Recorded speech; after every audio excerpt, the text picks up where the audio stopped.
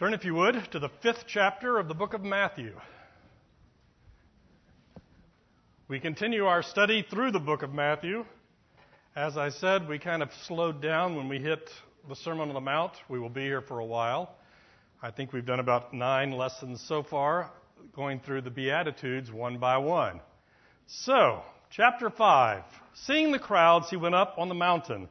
And when he sat down, his disciples came to him, and he opened his mouth and taught them, saying, Blessed are the poor in spirit, for theirs is the kingdom of heaven. Blessed are those who mourn, for they shall be comforted. Blessed are the meek, for they shall inherit the earth. Blessed are those who hunger and thirst for righteousness, for they shall be satisfied. Blessed are the merciful, for they shall receive mercy. Blessed are the pure in heart, for they shall see God. Blessed are the peacemakers, for they shall be called sons of God. Blessed are those who are persecuted for righteousness' sake, for theirs is the kingdom of heaven. Blessed are you when others revile you and persecute you and utter all kinds of evil against you falsely on my account. Rejoice and be glad, for your reward is great in heaven, for so they persecuted the prophets who were before you. You are the salt of the earth, but if salt has lost its taste, how shall its saltiness be restored? It is no longer good for anything except to be thrown out and trampled under people's feet. You are the light of the world. A city set on a hill cannot be hidden, nor do people light a lamp and put it under a basket, but on a stand, and it gives light to all in the house. In the same way, let your light shine before others, so that they may see your good works and give glory to your Father who is in heaven. Last week we talked about persecution. We would like to think that if we followed all the Beatitudes, if we were merciful, if we hungered and thirsted after righteousness, if we did all these things, the world would just think great things of us. But the reality is Christ came into the world, came into the darkness of this world, and the world rejected him because the world loved the darkness. And if the world loves the darkness, and they hated the light, they're going to hate those who worship Jesus Christ. We just have to accept that.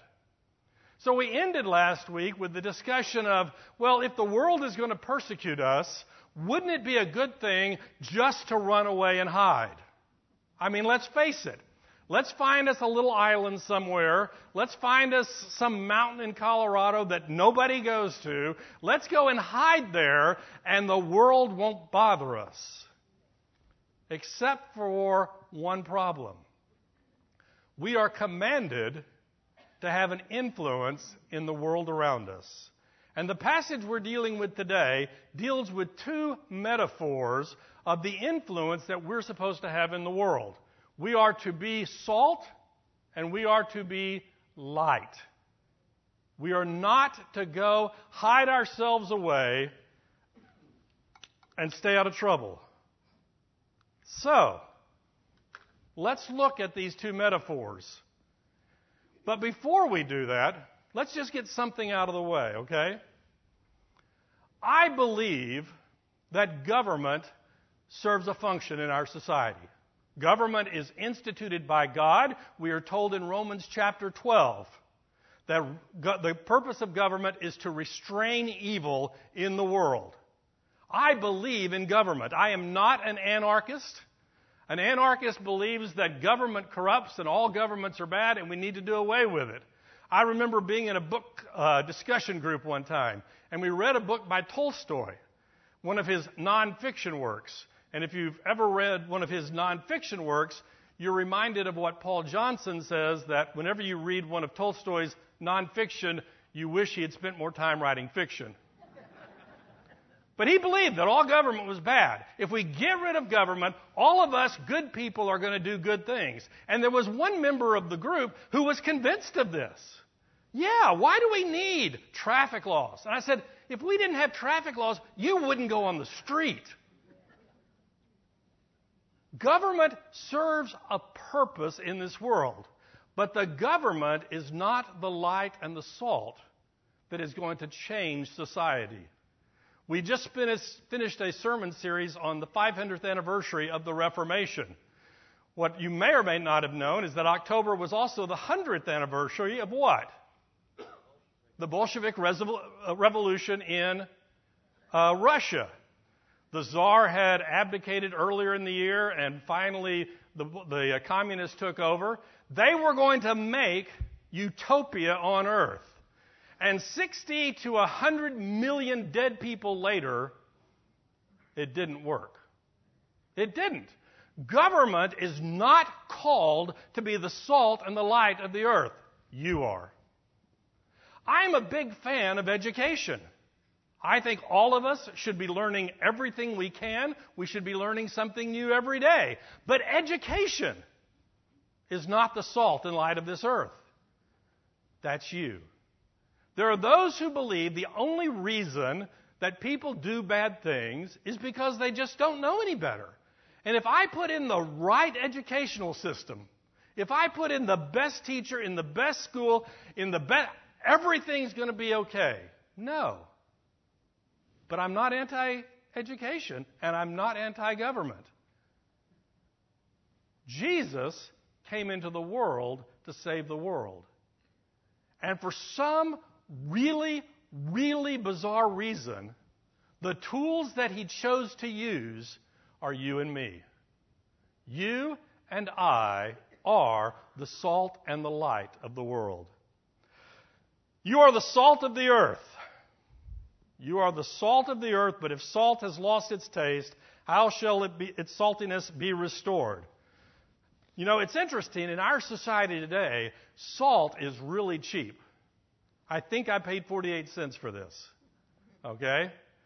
Salt is cheap, and in fact, salt is plentiful. In fact, most of us eat too much salt. Okay? I'm sitting there driving to class this morning, and I've got my daughter on her cell phone looking up facts. You know, the average American eats, 3,000 something milligrams of salt a day, and you're supposed to eat 1,500?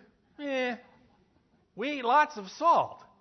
But we forget that before the age of refrigeration, salt was how meat and things like that were preserved. Because if I take meat and just leave it sitting out, it's going to go really bad. It's going to decay, and the salt will stop that decaying process. Salt was a very important ingredient in pre-modern world because it stopped decay. It stopped decay, and it also added flavor to things. I mean, even the book of Job comments, how can you eat this tasteless food if you don't add salt to it? Salt was exceptionally important. I had the opportunity one time to go actually in a salt mine. I mean, they were actually, digging salt out of this mine. It was in Germany, and it's interesting because during World War II, the Germans took all their artifacts and hid them in the salt mines because they were very dry, and the artwork would not be destroyed. So, you and I are the salt of the earth. What in the world does that mean? Well, we just said it. There are those who want to believe that the world in which we live is getting better and better and better, and given enough time, it's going to get to utopia.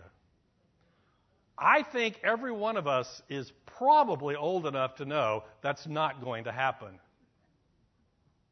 If you go to Romans chapter 1 and you looked at that downward spiral as God gives them over to their sin, you see that people get worse and worse.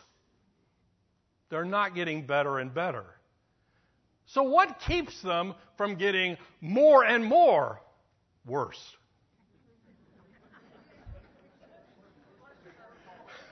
Worcester.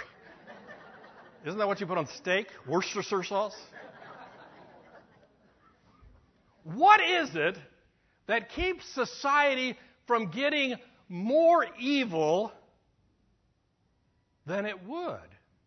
It is the restraining power of God in the world today. We just mentioned one of it, the government. God actually installs government to keep people from being as bad as they would be without the restraining power of government. But that's not what's going to stop the problem. What is going to stop the decay in the meat? It's salt. What is going to stop the decay in the society around us? It is the salt of the earth. It is you. And it is me. Next week in our lesson, we're going to have a little refresher of where we started about who exactly is the Sermon on the Mount being preached to. But if you remember, because I just read it, he called his disciples to him, and he opened his mouth and taught them, saying. Now, there's a crowd of people. And next week we're going to see there's a crowd of people, and remember there's probably Pharisees on the fringe making sure that everything is right. We'll talk about them next week. But he's primarily addressing his disciples and those who will become his disciples. So he tells his disciples, you are the salt of the earth. If society is not going to decay, it's because of you and the action that you have in society. Notice that it does not say you ought to be the salt of the earth. It doesn't say that. It says you are the salt of the earth. The only option that you have is being good salt or being bad salt. But you don't have the option to not be salt. You are the salt of the earth, but if the salt has lost its saltiness, it's good for nothing. To the best of my knowledge and my reading around, you can't unsalt salt. Okay? I can pour this in a test tube, and I can do all kinds of magic with it, and at the end of the day, it's going to be salt. That's what salt is. But what I can do is mix some of this salt into some dirt, and you're not going to touch it. You're not going to put it on your food. It's not going to be any good. So the salt loses its effectiveness when it is diluted with something else. Question: what would the salt be diluted with? The world.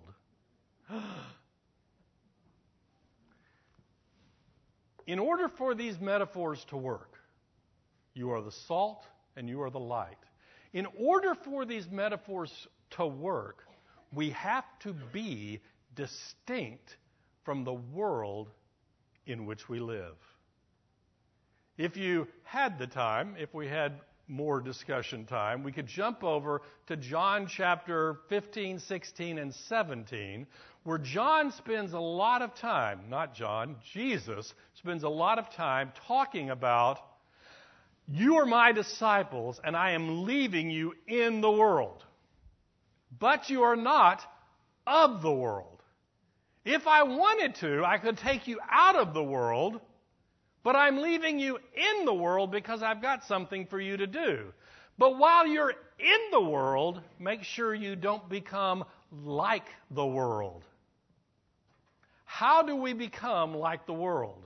When we take the world's way of doing things, we put a Christian wrapper around them, and we begin to say, here is Christianity. And that's what we do all the time.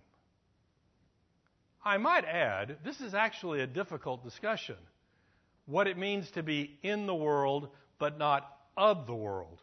You see, I speak the same language as the people around me speak. Does that mean I'm living in the world or of the world? I mean, let's face it, maybe I should speak Hebrew so I could be like Jesus. But then did Paul speak Greek? Oh, well. But you see, what that means is that we are using the language of this world to communicate the gospel to other people. You can go down to your village in Mexico and start telling them the gospel in English, and they will probably stare at you. You could give it to them in French, and they would really look bizarre. When we're sharing the gospel, we need to communicate in such a way that the world understands. And that's okay. In fact, that's expected. But when I start taking the gospel message and converting it to something else in order to appease the world, for example, I stopped talking about hell because, let's face it, talking about hell is pretty, it's just rude. Let's just not do it. I had a friend who was a devout atheist, and he laughed at the fact that his wife believed in heaven, but his wife did not believe in hell. And even the atheist says, that doesn't make any sense at all. If you're going to believe one, you got to believe the other. Yet, we don't want to offend people, right? So, we don't talk about hell. In fact, let's just not talk about sin. Let's just not do it. It's such a downer. Let's talk about good things. Okay, maybe we can talk about mistakes, not sin. Mistakes. Like you were doing a math problem and you got the wrong answer. We laugh at that, but that is exactly what this world is doing. And unfortunately, that is what we do every day when we run up against an unbeliever in some social setting and we start backing off about what we really believe. You are the salt. You are what is stopping the decay. You have no choice about being the salt, but you can lose your saltiness, your effectiveness, if you allow the things of this world to dilute the salt. And then guess what? You're good for nothing but to be put outside to kill the grass, to kill the weeds. You throw a little salt out there to kill things. In ancient societies, you take over the bad guy's country, and if you really hate them, you take mounds of salt and you put it out in their fields because all it does is kill stuff. It's not stopping the society from going bad. It's simply being trampled on by people. So, there you have it. You. Not government, not education. I might even add, I have to be very careful with this one. I might even add the church. Why would I do that? You see, there's two problems that we run into as believers oftentimes. One of the problems that you see a lot of people have is, I don't need the church. Okay? I'm a good Christian. It's me and God. I'm going to go out in the woods and I'm going to worship God. Well, by all means, go out in the woods and worship God. But you also need a community of believers, and that's the church. So one dilemma that we run into sometimes is thinking, I don't need the church. But the other dilemma we run into is to begin to think it's the church's job to witness to people, not mine. As if the church was some entity that existed apart from you and me, the believers. When he is saying this right now, he is telling this to his disciples. And at this point, there's really not that many of them. Like 4. Okay? That we know by name. There's no institutional church. There is no body. He's telling them, you are the salt of the earth. So if you begin to think, okay, Pastor Ted has to be the salt of the earth because he gets paid to do it. Well, he does get paid to do it, and he ought to be the salt of the earth. But it's your job, too. You can't sit there and think, okay, I'll let those important people at church do it. No. This is you, and this is me. You and I are the salt of the earth. But I just don't feel like I can have that great an impact in the world.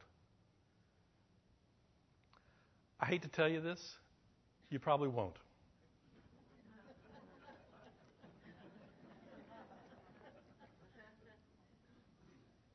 When did we begin to think that in order to be obedient to the Word of God, we had to be Billy Graham. Billy Graham is Billy Graham. Billy Graham was faithful to accomplish what God told him to do. You're probably not Billy Graham.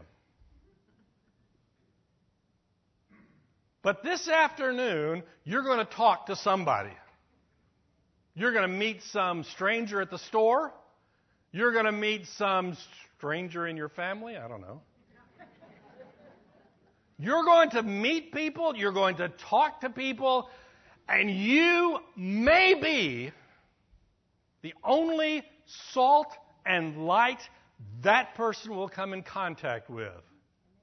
And you have no idea what your impact will be. Wait, are they going to pray to accept Christ at that moment and become disciples? And I have no idea. None. That's not your problem. Your problem is to be salt and light wherever God has placed you. I took some classes one time just for fun, and this philosophy professor, good Catholic philosophy professor, and he said his job, this was his job, was to save Western civilization. One person at a time.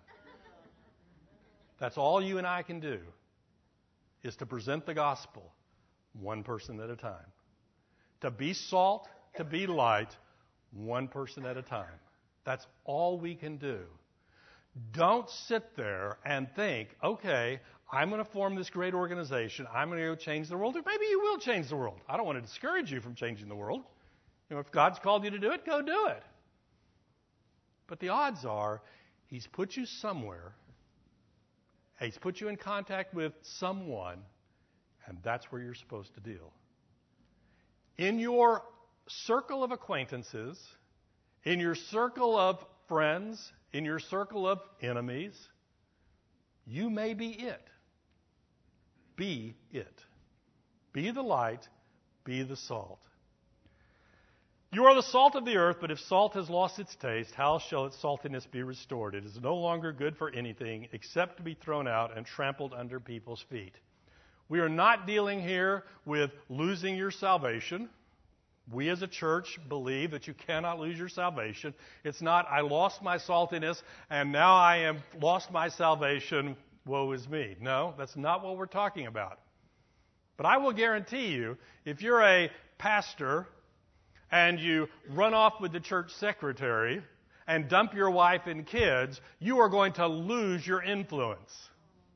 It's just real. So when you enter the public arena and you act just like the world does, you speak the same language. I actually had some people tell me one time, this was when I was in high school and college, we'd go play football, and we had the unbelievers and we had the believers, and one of the believers says, I've got to cuss like they do, otherwise they won't listen to me. That doesn't make any sense, but we were high schoolers, right? It didn't make any sense. But we have people who believe. Anyway. You are the light of the world. Light.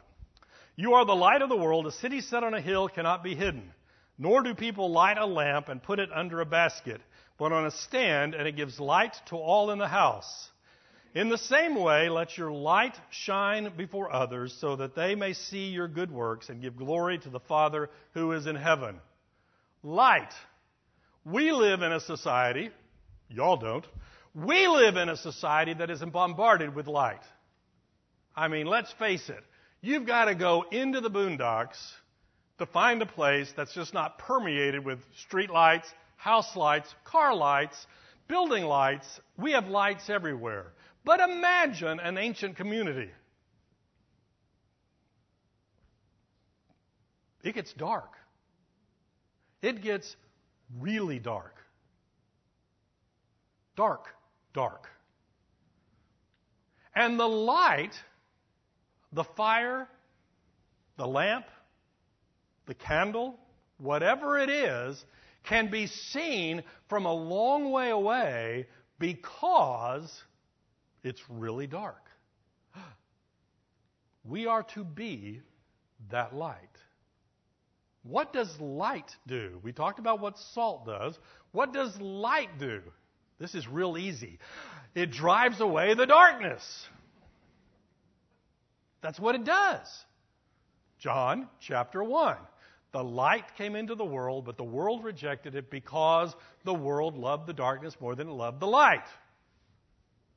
We are not talking about physical light. We're talking about a spiritual light that comes into the world to reveal the darkness, to eliminate the darkness, to show the things that have been hidden in the darkness. And that's what we are called to do. Now, I might add, Jesus later is going to say what? I, not us, I am the light of the world. Well, if Jesus is the light of the world, we're off the hook. We can go back to our monastery. We can go back to the woods and hide from society, right? Jesus has got it taken care of. But that's not what he says. He says, you are the light of the world. And he says, I am the light of the world. So what's the answer? You all do know, right, that the moon does not glow on its own. You took a science class somewhere that taught you that the moon itself generates no light. Then why is it last night when I'm walking through the park working on this lesson, there's a full moon up there that I can clearly see? Because the moon is reflecting the light off the sun and provides light to us. You ready for this? You know where this is going, right? Jesus is the light, and we are the reflections of that light. But there's a problem. In the same way that I, being the salt, can dilute that saltiness by interacting in such a way with the world that I lose that ability to do the function of salt, I in the world can stop illuminating anything. The first question is, how do we do that? The second question is, why would we do that? Why would we do that? Well, let's answer that question. It's quite easy. We saw it last week. Blessed are those who are persecuted for righteousness' sake. Blessed are you when others revile you, persecute you, and utter all kinds of evil against you. Let's have a show of hands. Who wants to be persecuted? We don't. We don't want to be persecuted. So I'm sitting here in my little mountain cabin with my light that can be seen for a long way away, and people come because they see the light, and those people don't like me, and so what I decide to do is I decide to take this light and put something over the top of it. So I take my tin can and I put it over the light. What happens? Well, it does put it out. That would be the first thing. But I could cure that, right? Punch a few holes in the can at discrete places so they don't generate any light. Punch some holes in the can, and voila, I have a light that nobody can see. Question. What good is a light that nobody can see? It's not good for anything. I am commanded in this passage to take my light, put it on a lampstand in the middle of the room. Okay? We're not living in a world with all these lights, let's say. And that light is the light for the whole room. I am to put it in a prominent place so that it can do the function that light is supposed to do. And that's what you and I are called to do. Now, let me put in a little caveat just to make sure. Remember in last week's lesson we were talking about persecuted for righteousness' sake? when people say bad things against you falsely. What we mean by that is if you're just being a jerk, you remember this discussion? And people persecute you because you're just being a jerk, there's no value in that. Okay? You're not getting brownie points for being a jerk. But when you are doing what God told you to do and you are persecuted, then Jesus says you are blessed. So, we are to take our light and we are to put it on the lampstand in the middle of the room. Now, you always run into a difficulty in the Scripture when you take metaphors and you push them too far, but let's push this one a little bit more. What's your room? Well, the room is the circle of influence that you have. What is it? I don't know. I don't know who you hang out with, who you communicate with, who you deal with on a regular basis. But that is the room that God has given you. That is where you are supposed to let your light shine. You are to be salt and you are to be light, knowing that there are going to be those who are going to react negatively to it. In fact, the Scripture almost guarantees it. Back over to the book of John. The world didn't love my light. They're not going to like your light. Get used to it. That's just a fact. We just finished, once again, in our sermon series, working through the Reformers. And guess what? They presented the gospel to the world, and the gospel had its effect in the lives of some, and there were others that wanted to burn them at the stake. And some of them were burnt at the stake. We cannot let fear keep us from being the salt and the light wherever it is that God has put us. Nor do people light a lamp and put it under a basket, but on a stand, and it gives light to all in the house. In the same way, let your light shine before others. Here it is. This is what you're supposed to do. Let your light shine before others so that they may see your good works and give glory to your Father who is in heaven. Flip over a chapter to chapter 6. We'll have a discussion about this when we get to chapter 6, but I just want to give a hint of it, okay? Verse 1. Beware of practicing your righteousness before other people in order to be seen by them. For then you will have no reward from your Father who is in heaven. Okay, which is it? Am I to do my acts of righteousness so that people will see them? Or am I to do my acts of righteousness so nobody sees it? Isn't that what these two passages are telling me? Chapter 6 says, don't do your acts of righteousness before other people, because then you've got all the rewards you're going to get. And it goes on to talking about praying, fasting, and other spiritual disciplines. But in chapter 5 it says, do your acts of righteousness so that people will see and give glory and honor to God. Now, it's your attitude. Well, it's more than just an attitude, but it is at least your attitude. Okay? You see the difference, right? I am going to do my act of righteousness so that you'll know what a good guy I am. Okay? I want to make sure that everybody knows that I'm the one who did these great things, and God is really blessed to have me on His team. One of the things mentioned in chapter 6 is giving. And I'll tell this story later, but I do remember my mother telling me, her church growing up, you'd put something in the plate and the usher would go, John Doe just gave $100. Now, that was to encourage, right, other people. But who's getting the glory? John Doe. We are to do our acts of righteousness in such a way that God gets all the glory. How do we do that? Well, it's interesting because, and as I said, we'll talk about this in depth when we get to chapter 6, but there are acts of righteousness that are done totally in private.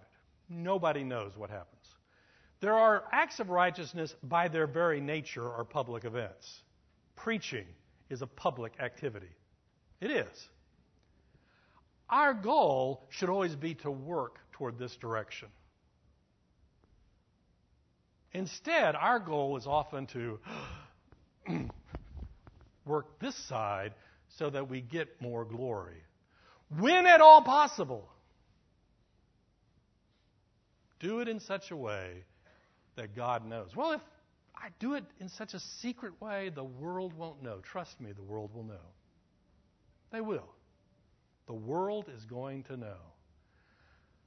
But whatever you do, do your act of righteousness in such a way that God gets all the glory.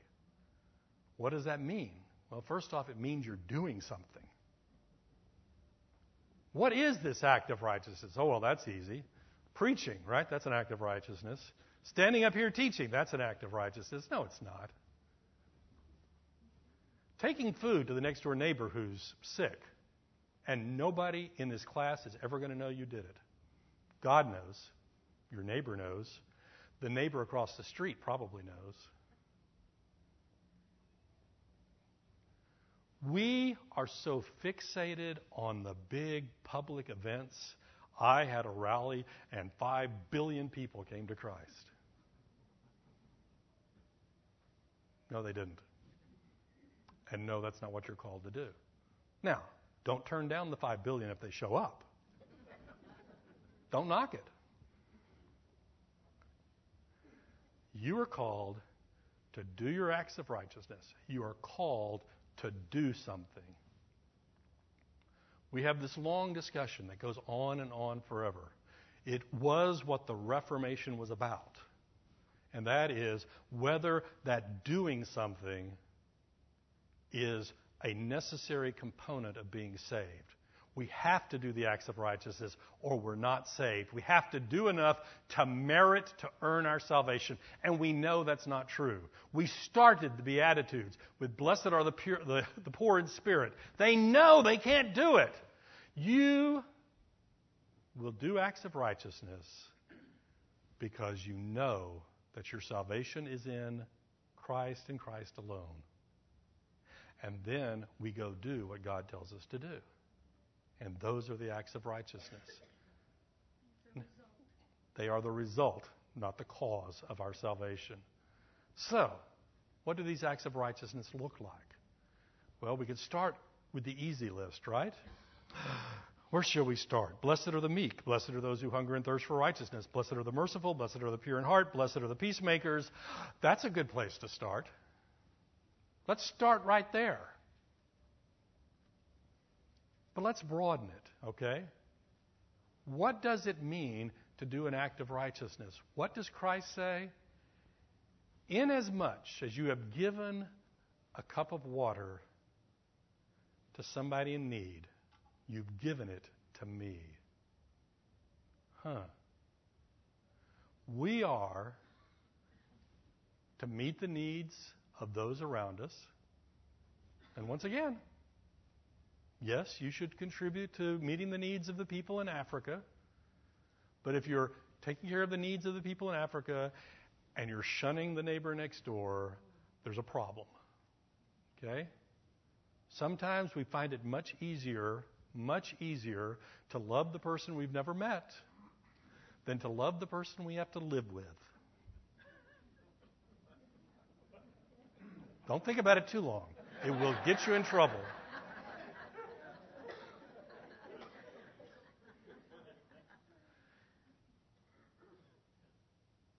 There really is no limit to what the acts of righteousness are that you can do. Because you are in a unique place to do unique things for a unique set of people that God has brought you in contact with.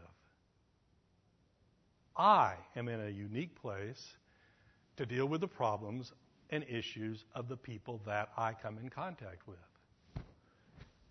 And the main point is this: whatever you do to the glory of God is an act of righteousness being done. And when you do that, when you reflect the glory of God, you are being the light of the world. Now, there's a negative side of this, though.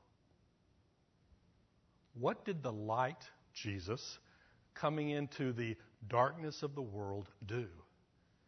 It pointed out things that they shouldn't be doing. We are called to proclaim the truth. We are called to proclaim the truth in love, but we are called to proclaim the truth. There is a time and a place where we have to say, that's not right. It's not. It goes against God's word. And that's difficult in our society, a society that has been taught that the highest, the only virtue is tolerance. I'm going to put up with whatever it is you do, whenever. Now, for some reason, that virtue of tolerance only goes one way, but that's a whole different story. One of the purposes of the light is to show the world that the world is in need of a Savior. And that's where people begin to worry, well, I don't want to offend anybody. Question: would you rather they be offended, or would you rather them just to go happily down the road to hell? The illustration that I like to use, because it's so stupid, is I wake up one night and I look across the street and the house is on fire. Now, my first plan is, okay, I'm going to go bang on the door, make sure they're awake, get them out of the house. But you know, I know that guy over there. He works hard all day. He needs his sleep. I would hate to disturb him, right? I would hate to interrupt a good night's. I mean, you and I both know how hard it is to have a good night's sleep, right? You wouldn't want to interrupt that.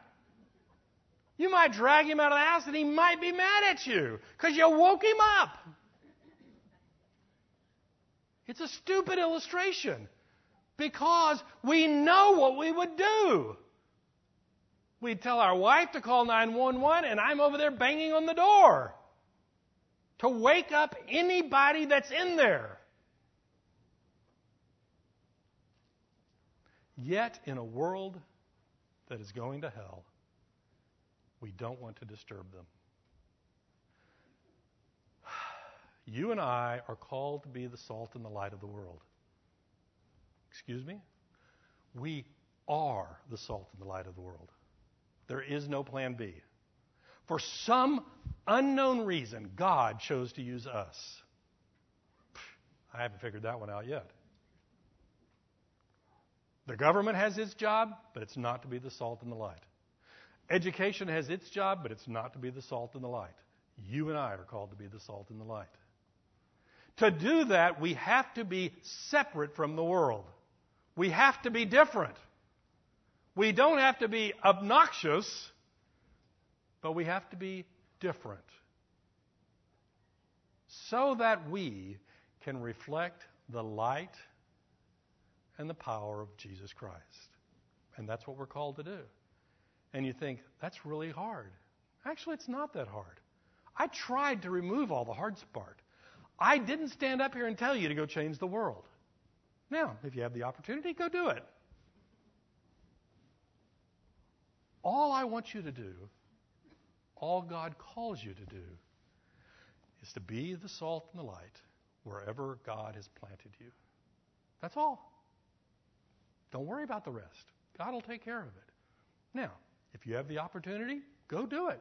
If God calls you to go on missionary journeys, go do them. If God has called you to preach to the world, go do it. But that's God's decision, not yours. Don't worry about it. Be the salt and the light wherever God has planted you. Let's close in prayer. Dear Heavenly Father, thank you for giving us the privilege to represent you to the world around us. I pray, Lord, that we would not let the world dilute us in such a way that we become ineffective. For it's in Jesus' name we pray. Amen.